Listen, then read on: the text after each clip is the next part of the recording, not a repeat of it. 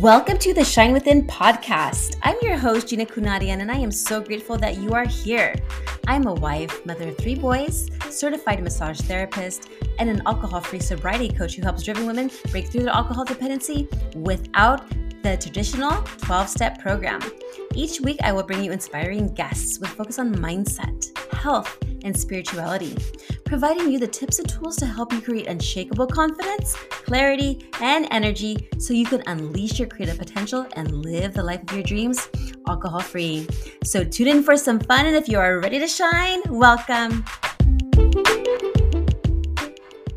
Hello, lovely listeners. If you're finding value in what you're hearing today, make sure to head over to the show notes. Not only will you find more details on today's topic, but you'll also get an exclusive invitation to join my free Facebook group, Awakened Souls. This community is perfect for women who are either sober curious or currently journeying through recovery.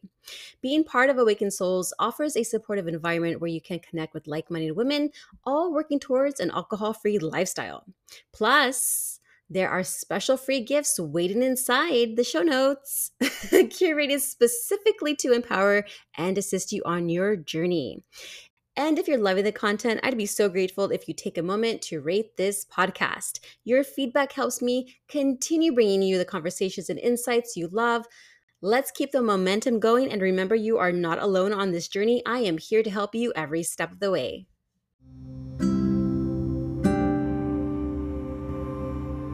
In today's episode, we're joined by the inspiring TeZa Lord, an artist, writer, and self-proclaimed spirit activist.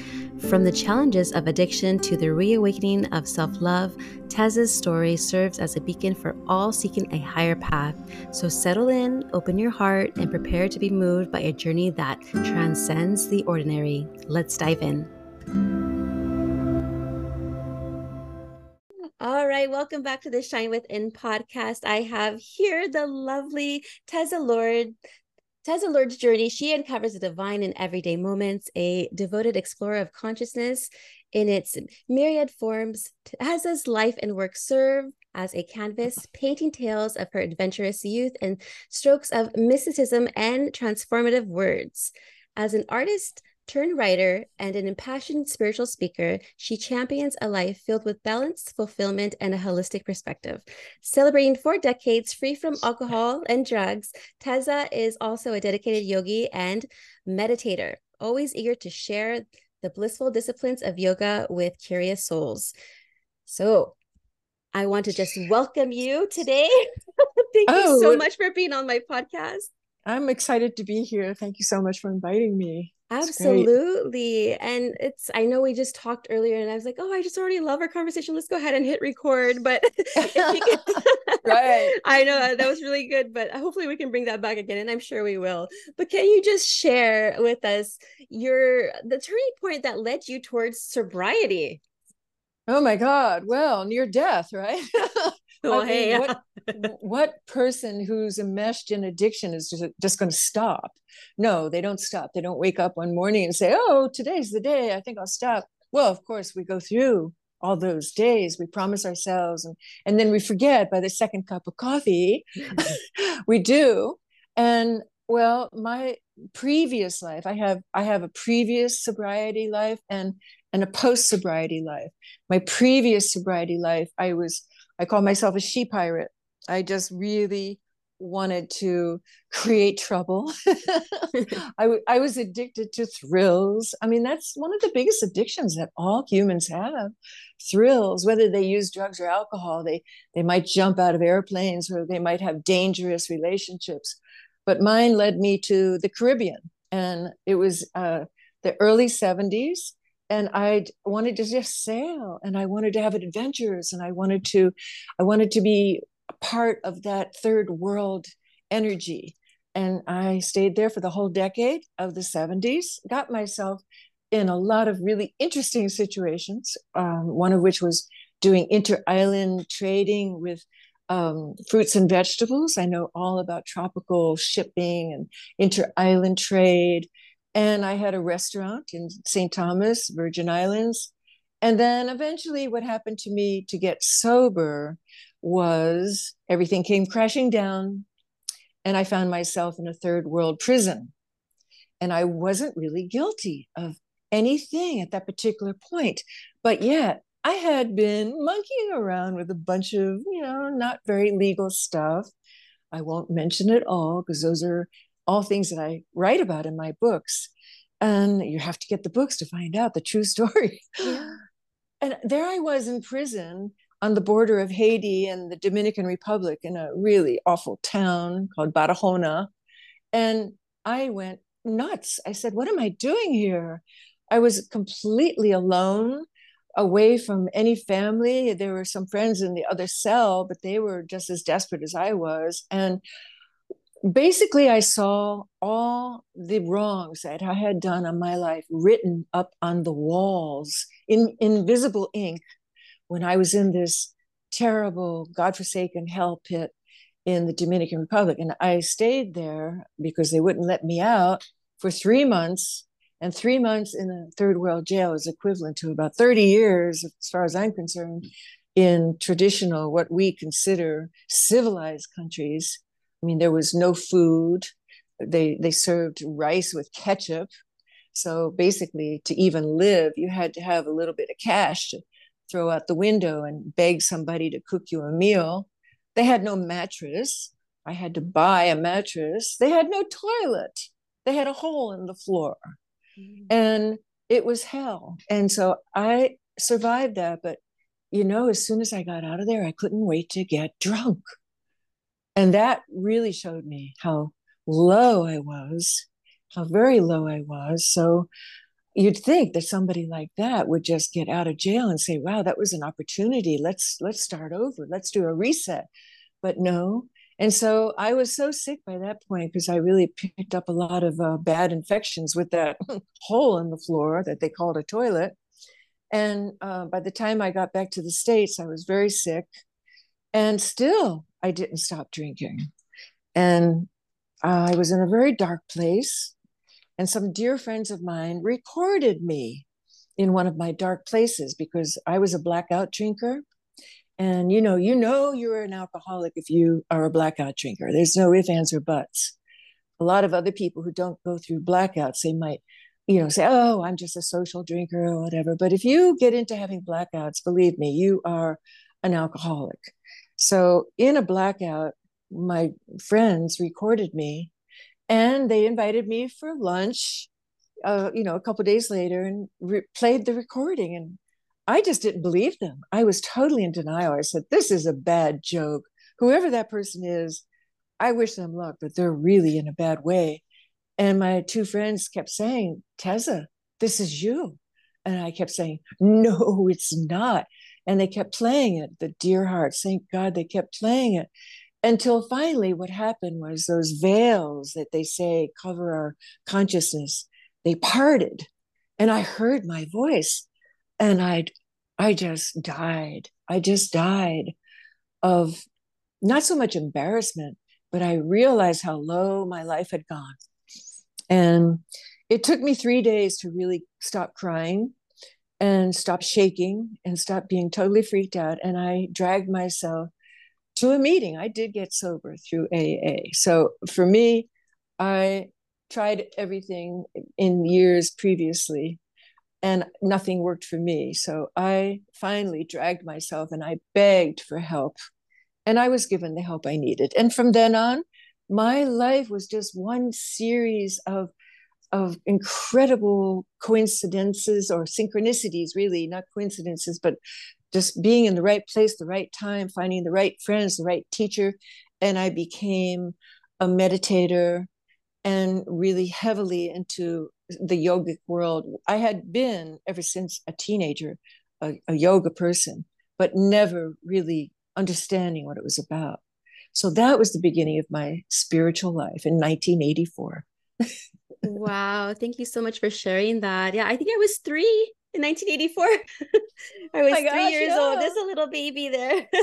But that is Right. amazing. I actually experienced not prison, but just like a couple of days of jail. And I mean, just comparing from what you experienced to what I experienced is like a luxury. It's like the Four Seasons practically then. Oh my goodness. So Right. I couldn't Yeah. imagine that. But then having your friends then go ahead and record, and that was like kind of like the wake up call, like, okay, this is not me. Who is this person here? My best friend back in, this is 2003 or so, she was an alcoholic and I was drinking with her, but very little. I was mostly using ecstasy and going to parties and things like that. But she was a blackout drinker and she wouldn't remember anything ever. And I felt like sometimes she would even like it wasn't even her. I felt like someone had possessed her because she was like a monster. And Hmm. I remember it was terrifying, but unfortunately she got well, fortunately she got help, but unfortunately it didn't work because she wound up getting into a car crash and she unfortunately then passed away. And so that should have been like my wake up call, like, okay, Gina, you shouldn't even be drinking at all here. Your best friend just passed away. But I was continuing drinking and it was very hard for me to quit. And I went to AA and I went to the try to do the 12 steps. Didn't work out for me too much. It wasn't until I got like a mindset coach that helped me and started to learn more about like spirituality. And she's also a yoga teacher, so I definitely appreciate yoga. It helps the back Oh tremendously. yes. It helps Oh the yes. mind. Anybody who has scoliosis, get into yoga. That's how I got into it when I was a teenager. So because I have a Yes. bad back. But you said the key word.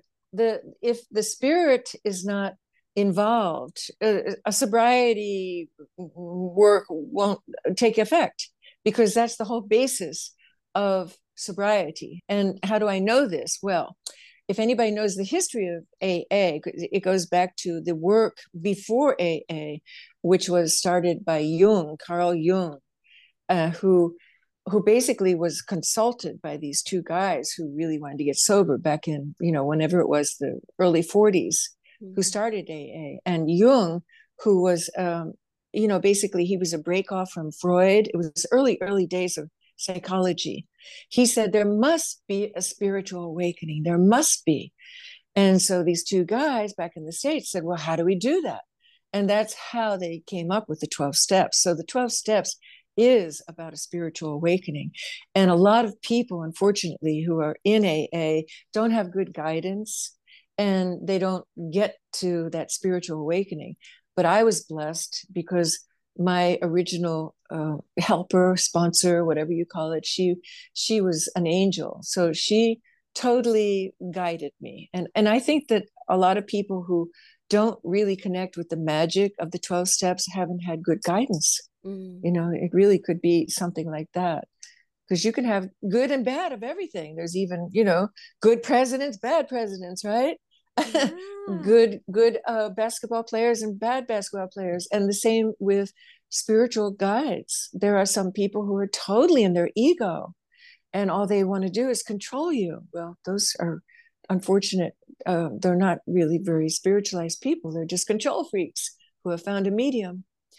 But when you mentioned ecstasy, when I got sober, ecstasy had just been invented, and I was really into any kind of psychedelic, also all the plant medicines, because my history has a lot to do with ayahuasca, coca, and all the plant medicines, mushrooms. And I was a botanical illustrator. So I was working for scientists who were studying the plant medicines through Harvard University. So I had this privilege of working with people who had the scientific point of view that it was an honor to work with the sacred that the indigenous world was giving the civilized world, the so-called civilized world. And that's, it was just such a wonderful way to be introduced to the plant medicines. But along comes ecstasy, which of course is MDA plus, I think, acid or something. It's a combination, it's MDMA. And I was familiar with MDA, but the MDMA was a whole different ballgame. So I saw everybody taking ecstasy. And at that point, I was really so in love with sobriety that I just felt like it was, and I do today, to this very day, feel it's the highest high there is. Mm. There's nothing higher than the way we are in our natural state. And when I learned that, I said, oh my God, I've been wasting all this time with drugs and alcohol. This is the highest. And you're so right. Yes, because I feel like a high every day. And It's people true. It's and people true. ask me, "Are you been drinking gin?" I'm like, no, this is how I am naturally. And Yeah. it's a there's no you're absolutely right. There's no other better feeling than just natural sobriety and Well, natural true. being. Yeah. And true addicts, I mean, we have been to hell. And so when somebody says, "Oh, do you want to go to heaven?" or hey, we've already been to hell. So being alive is heaven. We know what hell is like. Mhm. Addiction is hell. To me, when I first got sober, I looked around and I saw how everybody is into addiction. And it's so common, it's the common denominator. And I just thought that it really was the devil to be an addict, to be like a slave, a victim of your of addiction was waltzing and dancing with the devil. So whenever I think of the choices that I have, because that's the big thing, to know that you have a choice, I think of like a devil sitting on one side of my shoulder, and there's a little angel on the other side, and I'll say, well, which do you think I'm going to be activating if I do something, or if I hang out with a certain person, or if I entertain a certain thought, or don't do something. I mean, I'll talk to this angel and the devil, and I'll say, do you think I'm going to be going closer to a drink or further away from a drink? With practically everything I do, Mm. I have to make that decision because it's a choice. Yes, my mentor said the same thing. We all have a choice. It is up to us. And Yes. it is really up to us. And the stronger we get with practices of like meditation and doing yoga and just connecting with our spirit, the easier the choice is going to make, that it's going to be the right choice. Otherwise we get stuck Yes. in that rut. At least I've experienced that for myself. Yes. Yes. Uh-huh. And because, of course, when somebody is so used to having what they call self-will run riot, where my choice is to get as screwed up as I can today and blast off from the planet. Well, that's not the right choice. But when we're in addiction, we sabotage ourselves. That's why we need guides. That's why Mhm. we need mentors. That's why we need steps. Yeah. However, you get help, it doesn't matter. I mean, I'm not a hardcore Bible thumping, what they call it, the big book thumpers. I'm a very eclectic yogi. I'm a very eclectic sober person. But for me, it's very important to have a guide Mhm. and to ask a sober person to help you is the best way to find the first step toward getting well. Because when you're in the throes of addiction, your will has become tainted. And you think you're just living your life, but you're not. You're just living out the will of this addiction. Mhm. And it wants to kill you. I mean, most people don't realize how addiction is so serious. It really wants you dead. Mhm. And it won't stop until you are dead Mhm. when you're grappling with that kind of a terrible wrestle. Yes, because I remember I should have been dead 100 times, I feel like, because and then Mm, there were some mm. close calls as well. But somehow, some way, like that wasn't my time to go, and I have a mission. And Right, speaking about mission, let's talk about your mission of elevating consciousness and spreading right. positivity.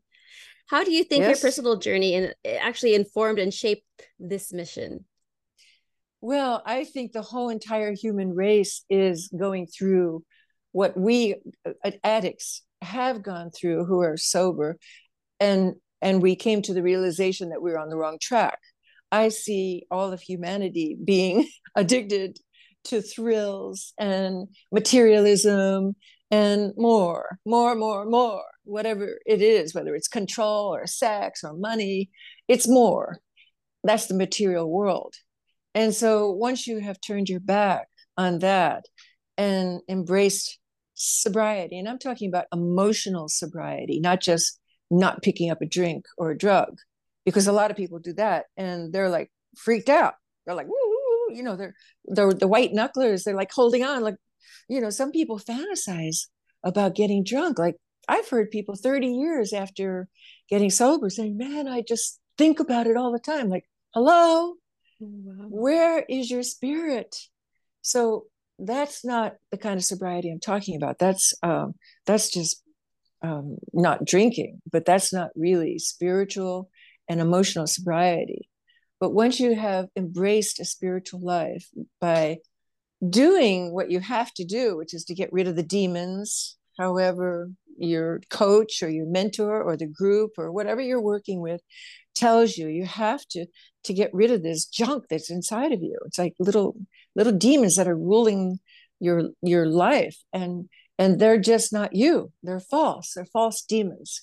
And in most cases, they're either your parents or your cultures or your churches or your temples or whatever culture you came up in, telling you you're a bad person, blah, blah, blah. Or sometimes you just come in to this reincarnation with these things attached to your soul. Whatever way, if you want to be happy, you have to eradicate them.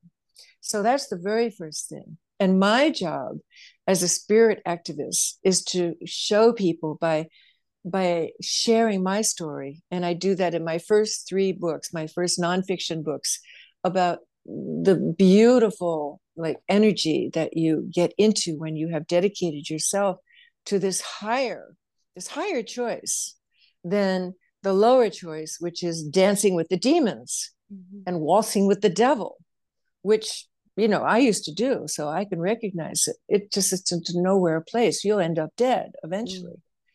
So I could not have delivered my message if I had not had every single instance that happened to me. Like my first book, for instance, my first nonfiction book, it's called In the Eye. And the I meaning not the eye that we see with, but the me, myself, and I. And I'm teaching girls who are in prison how to empower themselves. And and I always start off by saying, I'm just like you guys, except I didn't get caught and thrown into jail as early as you did. And their eyes pop out. And they say, what? This really nice looking lady who looks like my grandmother, but more agile than any of their grandmothers. She's telling me that she was just like me. And then, any questions they have, I would answer. But it's not about me when I'm teaching them how to be calm, even when they're in prison. So I could not have done that if I had not had my own prison experience, if I had not become an addict like they all are, or, somebody who stole, or somebody who tried to, commit armed robbery and all those things. Oh, I've done all those things too. I'm not proud of it, but that's the way that my life went. So I really think that in order to help a world that's gone crazy, because to me, our world is pretty crazy, and whenever we meet a sane person like you, Gina, you're the beautiful aura behind you of peace and serenity. I mean, it just feels like home, doesn't when we Oh, meet another sane person, because there's so many people out there whose energies are all jarred up and scared and paranoid about where we're going, not realizing that every single thing we choose makes a difference, especially with the environment, for instance. Instead of being freaked out that, oh, the world is coming to an end. No, like, like stop buying things, mm. recycle, take your compost to a little pile and grow some tomatoes. I mean, there's a lot of things we can do besides Yeah. being freaked out.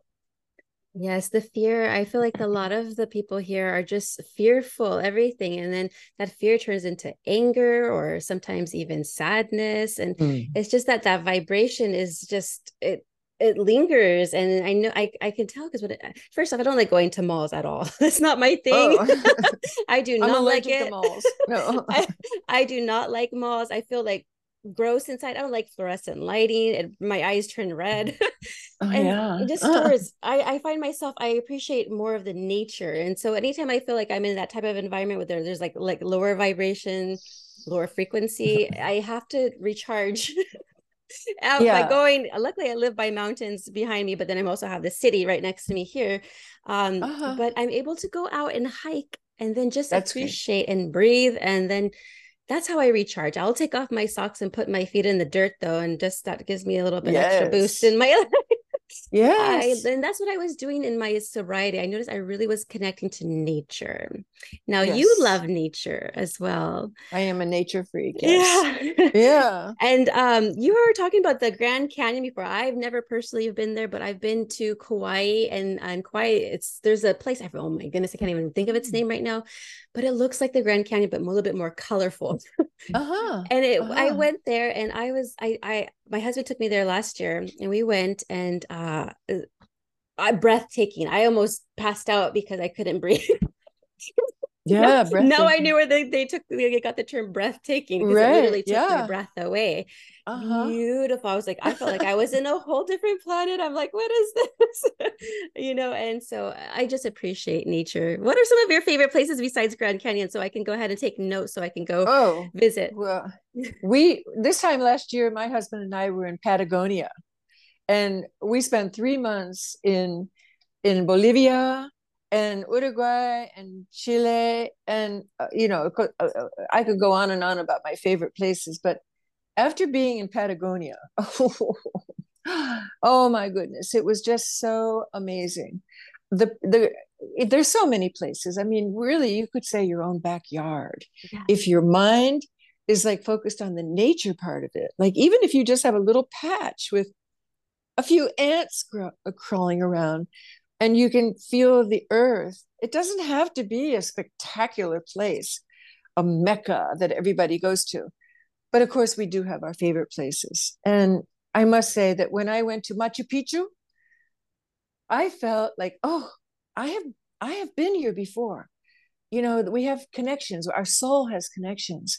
I have never been attracted to going to Africa for some reason. I have never been attracted to going to India, even though I'm a lifelong yogi. But I love the West Indies. And I'm very attracted to any place out west, like even strange places that look like the barren deserts. Like last spring we went and I camped where the Apaches were held out. They were the last of the Native Americans who really resisted the colonial takeover by white men. And so Geronimo was the famous warrior of the Apaches, and nobody could catch this dude. And we were following in the footsteps of Geronimo in a really rough section of Arizona down by the Mexican border. And he literally hid in holes in the ground, kind of like rocky ground, so the cavalry couldn't get him. So my husband and I are like, we just love following spectacular people who have gone before us, like Lewis and Clark, who discovered the way to get to the West by going up the Mississippi and then discovering other rivers. And we've taken canoe trips with friends, not just by ourselves, following in the footsteps of Lewis and Carroll. And oh gosh, like even Israel, I lived in Israel for a year. And what's happening now over there with the conflict, I totally get it in a different way than anybody who's reading the news might not get it, because they haven't lived there and they haven't felt the millennial era of conflict going on between these two peoples that are really cousins, the Jews and the Arabs. I mean, it's going to take a while for them to heal it, and I pray that it will be healed. But I understand it because I lived in Israel, and I did a lot of camping in the Sinai, the desert that is now it was given back to Egypt. So I have many places that are favorite of mine. But I must say, if somebody said, "What is your favorite place in the whole world?" I would say Dominica, which is smack dab in the middle of the West Indies. It's a it's an independent island, but I lived there for 3 years, and it's just the wildest place. It has animals there, like huge parrots, the world's largest parrot, and the world's most luminescent boa constrictor that, that nowhere else on earth are they found, and many insects and different kinds of creatures in the forest. And it was a beautiful experience. And I was involved in the agricultural business there, helping people like who were basically peasant farmers to get themselves coordinated into co-ops and helping to sell their produce. So it was a really wonderful experience being there. Oh, that's beautiful. And that's going to be easy for me to remember, Dominica, because my son's name, the oldest son's name is Dominic. So yeah, Yeah. I'll have to visit. Well, I have to go travel first and foremost. I haven't been traveling too many places lately. But I eventually I will. I think I have enough time here on Earth still to go to these different places that you mentioned and then just Well, appreciate nature. I think the journey inward, the spiritual journey, is more important than the journey outward. Oh yeah. Because, like during the pandemic, for instance, my husband and I had started podcasting. Our podcast is called Z Lord. And because we went on this 6 month trip before the pandemic, nobody knew the pandemic was coming. We Mm-hmm. just happened to be thirsty for a real adventure. So we went all over Canada, the southern part of Canada, went over to the Badlands of North Dakota, came down into Utah and Washington State, and ended up down at the Mexican border in Texas. So, and then when we got home, the pandemic began. So we were already used to like cooking for ourselves and being alone. So the pandemic was not so challenging for us. But the biggest thing I wanted to bring out about this was we had been adventuring on the outside every day or every other day. We were in a different spot. And that's all very well and good. But when the pandemic began and we were all in isolation, then I thought, wow, this is a great opportunity to focus our podcasts on the journey inward. And we Mm-hmm. started journey speaking specifically. Our conversations were about these things that we discover when we go inward, and how many people really take the trouble to have that inward journey. It Mm-hmm. takes time, it takes effort, and you have to say to yourself, I'm going to explore my inner life, which is my spiritual life. Whether you do it through meditation or just taking a walk in the woods and being quiet, or just looking outside your window, if you have a tree and becoming immersed with something else that comes from nature besides your own self. So the inner journey, I think, really is so important. And that if somebody asked me if you had a choice to go, all over the world on a cruise, or to take some more time and go within and just really explore what adventures await for you there, I would choose the inner journey. Oh, absolutely. And I'm so happy you brought that up. And then that's why my show is called Shine Within, because it is that inward journey. And that's where I had to discover, who am I, the love that I have and just all these different things. But I noticed 2020 did give everyone that pause to start Mm-hmm. discovering what they like doing. It doesn't have to be like that 9 to 5 job. And, they rush, they're in traffic, they go to work and then they're in traffic going back home. And then they're trying to rush and cook for dinner and cooking and then put the kids down Mm-hmm. and good. But Mm-hmm. there's not much of that. What about our gifts? What do we love doing? Like I see your beautiful Mm-hmm. background there in the camera, Yeah. and it's beautiful. You created that. Yes, that's one of my older paintings. I feel like I'm flying. A lot of my Yeah. work, I feel like it's flying. I had a lot of dreams. A lot of people dream about flying. I think that's our spirit within. If you talk to people about their dreams, there are some commonalities we all have, and I think flying is a very common one.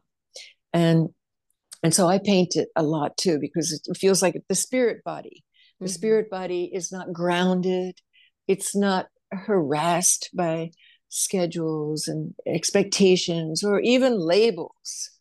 And I always paint my figures nude, because I think that the skin is is beautiful, and no matter what shape our body is. And when we put clothes on it, it's almost like we're embarrassed about just letting our true nature shine through. So all my work is with nudity, and I love the human body. Of course, I don't just do humans. I also do plants, and I do images of, like right now, I'm working on a series of ancient indigenous people, the people who are extinct, actually. Oh, that's what I mean, that's beautiful. I'm noticing also during my spiritual journey, I'm connecting with animals more. Like I've always loved furry animals, but I'm just taking like even bugs, for example, and I'm starting to Yeah. appreciate them. Like the spiders, I'm still kind of, I don't know, I'm Yeah. still a little spooked Right. out. I'm Right. gonna get, I'm not there yet. But like All right. even bees, Don't they're, see arachnophobia, that oh, I horrible know. movie. I saw that in the movie theater when I was young. Oh, with Oh, Not John but Candy, what was his name? John Goodman. oh, okay. So Yeah. one of my books is about animals. One of my Mm, books is called Hybrid Vigor, which is a interesting biological term where if you take the best of one species and take another of not necessarily species but cousins and put them together, you create a new and better species, which is a hybrid vigor. oh yeah. And so that book, which is number two after In the Eye, it's funny we're talking about these things in sequence. It's my own personal experiences. Like talk about bugs. Like to me, a moth is almost like a perfect allegory of what it's like to have a spiritual life. Because a moth, it just has to go to the light even if it's going to kill itself, if it gets electrocuted or, zapped. I hate those Oh bug yeah. catchers where they zap them. And but a moth will go commit kamikaze into a flame, sometimes like a candle. And a moth it comes from just this inner desire to be with the light, and Mm. also the way that caterpillars shed and they metamorphose size into beautiful butterflies. And I felt like that when I got sober. It was like Mm. having a new life, being reborn. Didn't you feel like that, Gina? Oh yeah, died to myself. Yeah, I was like, okay, well, that's why you say Yeah, past life. Yeah, that is my past life. it's my past life, right? Yeah. Yeah. And so many things that animals can help us with. And I love the fact that they have these new dogs that are assistant dogs. Like some of them are seizure alert dogs. They can actually tell when a person is before they're going to have a seizure, so the person can get some help before they actually go into a seizure. And of course, the seeing eye dogs. I know in one of the episodes in my book, Hybrid Vigor, my life was saved by a totally strange dog that just came to me when I was in the depths of a very bad trip. It was just in my head. It was probably drug induced, no doubt. And I was just in hell. And all of a Mm. sudden, I felt this wet nose on my hand. And I look up, and there's this dog I'd never seen before, just looking me right in the eyes, Mm. saying, "You're okay. This is just in your head." And that dog saved my life. And that dog stayed with me until I was out of the emergency that I was feeling, that I was being sucked into some horrible, I don't know, death. And Mhm. then when I opened my eyes, the dog was gone. And nobody in the house where I was staying had ever heard or seen this dog before. It just came Amazing. from an open door on a beach. It was the house was close to the beach, and that dog picked up on my vibrations that I needed help. Wow. Animals are so incredible. Like I feel like I love cats too. I love dogs and cat. I love all animals. And Yeah, this cat comes to our backyard and it just kind of because we have a garden. We know we're starting to build a nice garden and sometimes the little squirrels will come in and dig their nuts or just make a mess. And the cat just gets chews them out of our little garden for us. And then so I leave some water and some whatever for the cat out there and it comes around and then sometimes he I want to say it's a he, I don't know if it's maybe it's a she. yeah, He and I have a connection where we'll just be like staring at each other just like kind of talking through our yeah, minds, like, hey, it's okay. Thank you, by the yeah, way. And he's just yeah. staring at me in the eye, and it's just so adorable. I just love the It's animals. They're so incredibly intelligent as far as they just have that. They just know, like when you something, they set off yes. your vibration. Hmm. I was talking to a friend the other day. Her mother recently died, and she said, I didn't cry, but when my dog died, I couldn't stop crying. And Mm. and of course, and this person had a good relationship with her mother, but there's that unconditional love that we have with a pet, especially. And they just communicate with us, non-verbally, and just totally accept who we are. There's no judgment. There's just blissful love and joy. It's just a really beautiful thing. when you have an animal. And we have a newly adopted feral cat, and where we live, it's like the hunting dream for a cat because I do a really wild garden with bamboos. I Oh, create like a wow. little wild jungle here, and so this cat was around for quite like almost 6 months, and I was kept trying to say, "Come on, you could be friendly," but no, it was like totally not trusting me, and and just like they say, first contact, with another species, it took just a tiny touch, I'm going to touch you, and then freaked out and run away. But now this cat loves us, and we love it, Mm. and it trusted us because why do we get damaged and don't trust everybody? Because something happened in our life where our trust got tested, and we learned that we had to be careful. And Mhm. all children are taught, oh, don't go with strangers, especially in this day and age. But what does that teach us? It teaches us not to trust Mm. anybody. Mhm. So it's one of those double-edged swords. We Right. we want to protect our children, but yet we want them to be loving and trusting of humanity, that humanity comes from a good place. So it's like this balance, everything is just, Mm. you want to do a little this and a little of that. It's the middle way to do a happy life. You have to be cautious, but you Mhm. also have to get rid of any unnecessary fears. Right. And you have a motto. Is love is the weapon of mass illusion, right? Illumination. Illumination. Sorry. Love is the weapon of I mass thought it was illumination. illumination. And I know. yes, let's talk about that. So, how is that played in your sobriety journey? Well, the more sober you are, the clearer you can get about what is love. Like for myself, I was a love junkie. One of my addictions was sex, relationships.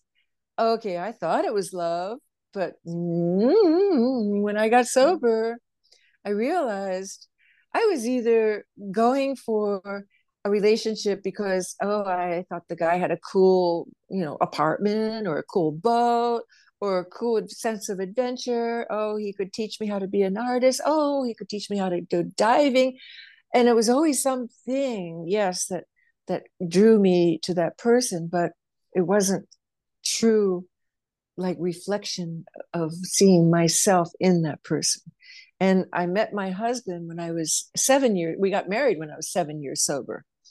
And I knew the moment when I heard his voice, he like about a year and a half before we got married, he called me because a mutual friend said, "Oh, you should reach out to this woman." The moment I heard his voice, it like it set off a vibration Mm. inside my gut, Mm. and to me my gut is my my reasoning, my discernment, my choice meter, my gut. If my gut Mhm. feels that's today, after being sober for a while, but earlier in life, my gut was just a gut.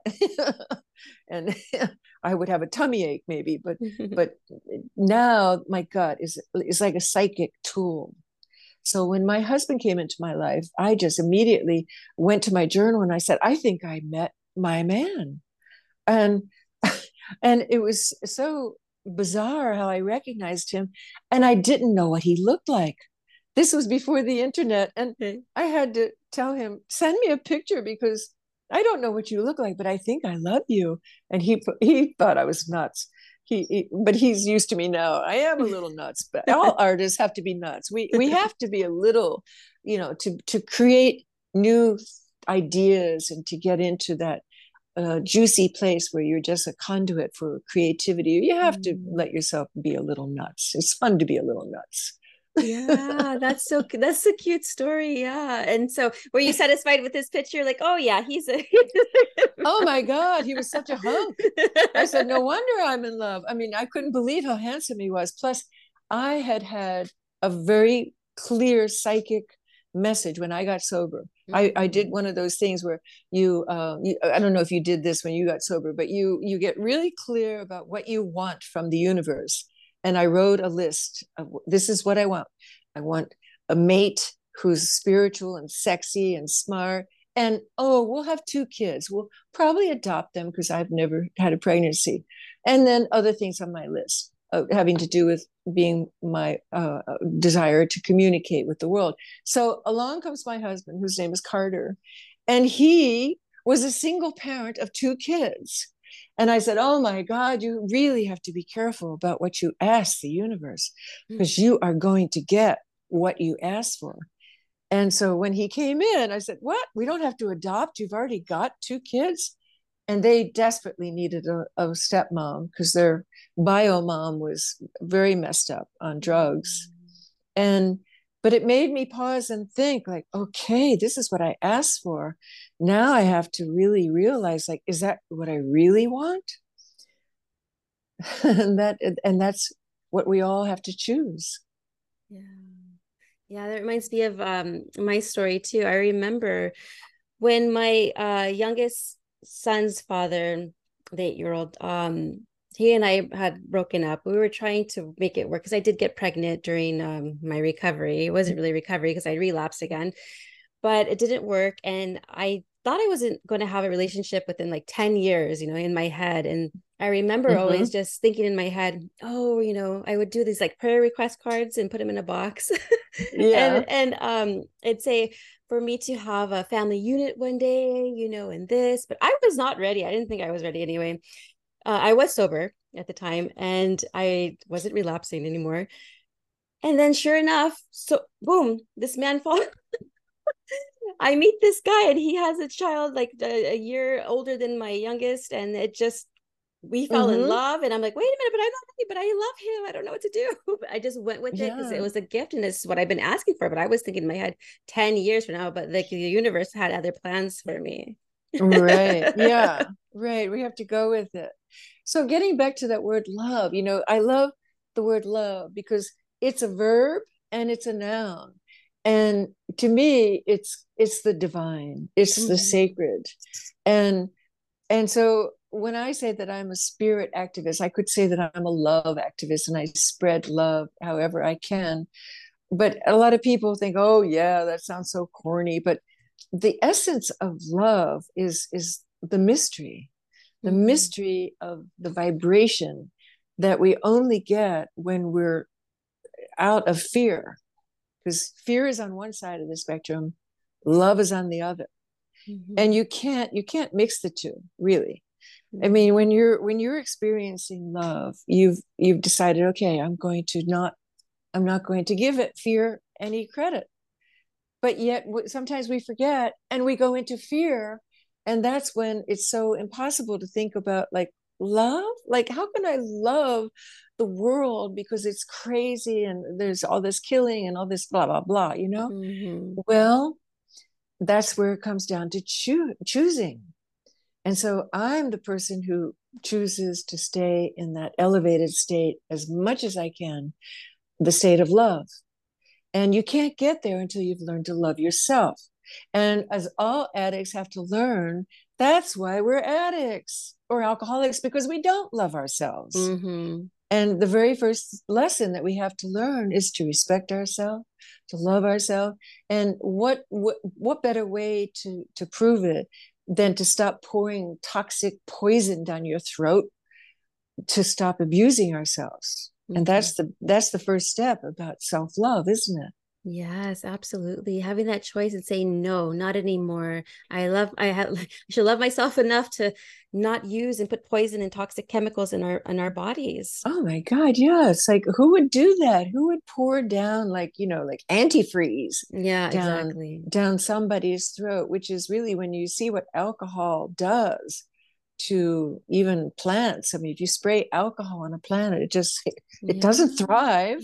It's going to die. Oh yeah. Oh, that's torture to the poor plant. I I was thinking know. about that. Like, no, poor plant. Oh, And definitely not.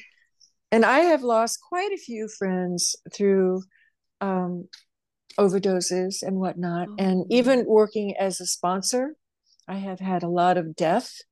And I don't work with people anymore because I can't take it anymore. Like, if somebody wants to kill themselves, God bless you, it's your choice. But Yeah.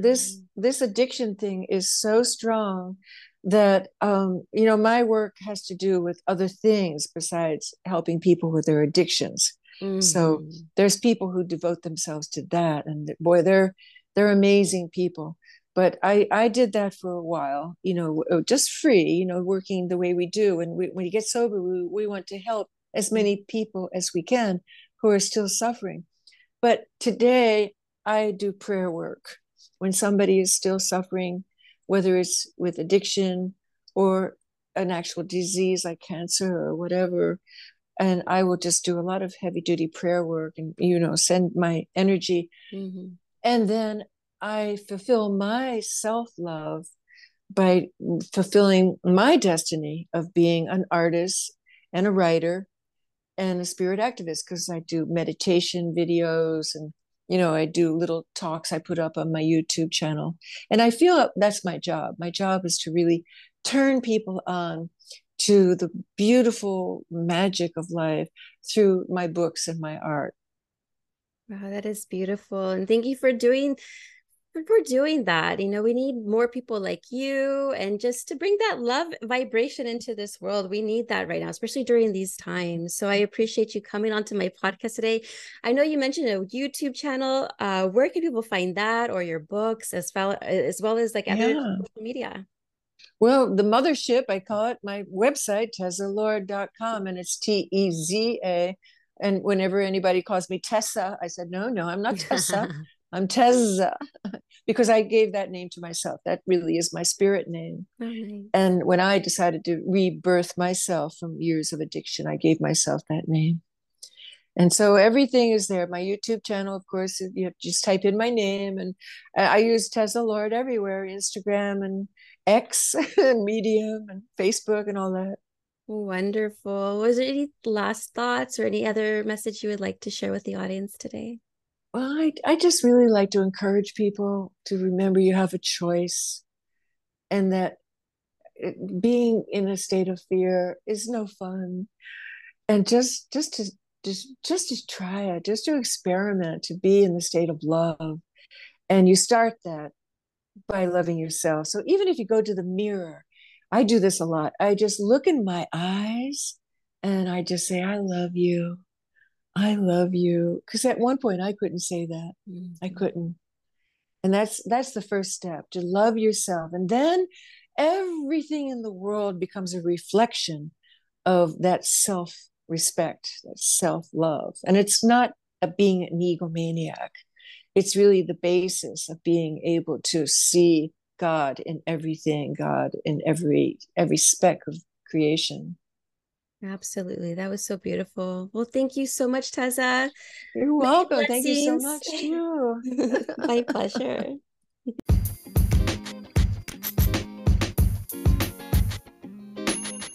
To my cherished listeners, from the very depths of my heart, thank you. Every single one of you who've showered me with those warm 5-star reviews, your kindness shines so brightly. And if you haven't yet, know that your voice and support always matter. Your unwavering love has lifted us onto FeedSpot's esteemed list of best women's sobriety podcasts, and it truly warms my heart.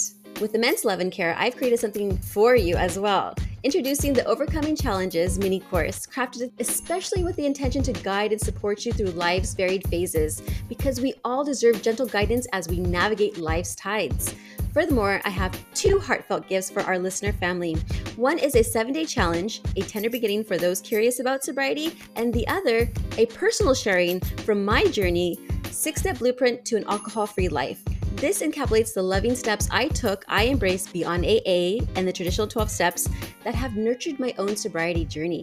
To embrace these tokens of gratitude and love, simply text GIFT, that's GIFT, to 1-855-649-6196. Again, that's GIFT at 1-855-649-6196. With all my love and deepest gratitude, I cherish each and every one of you.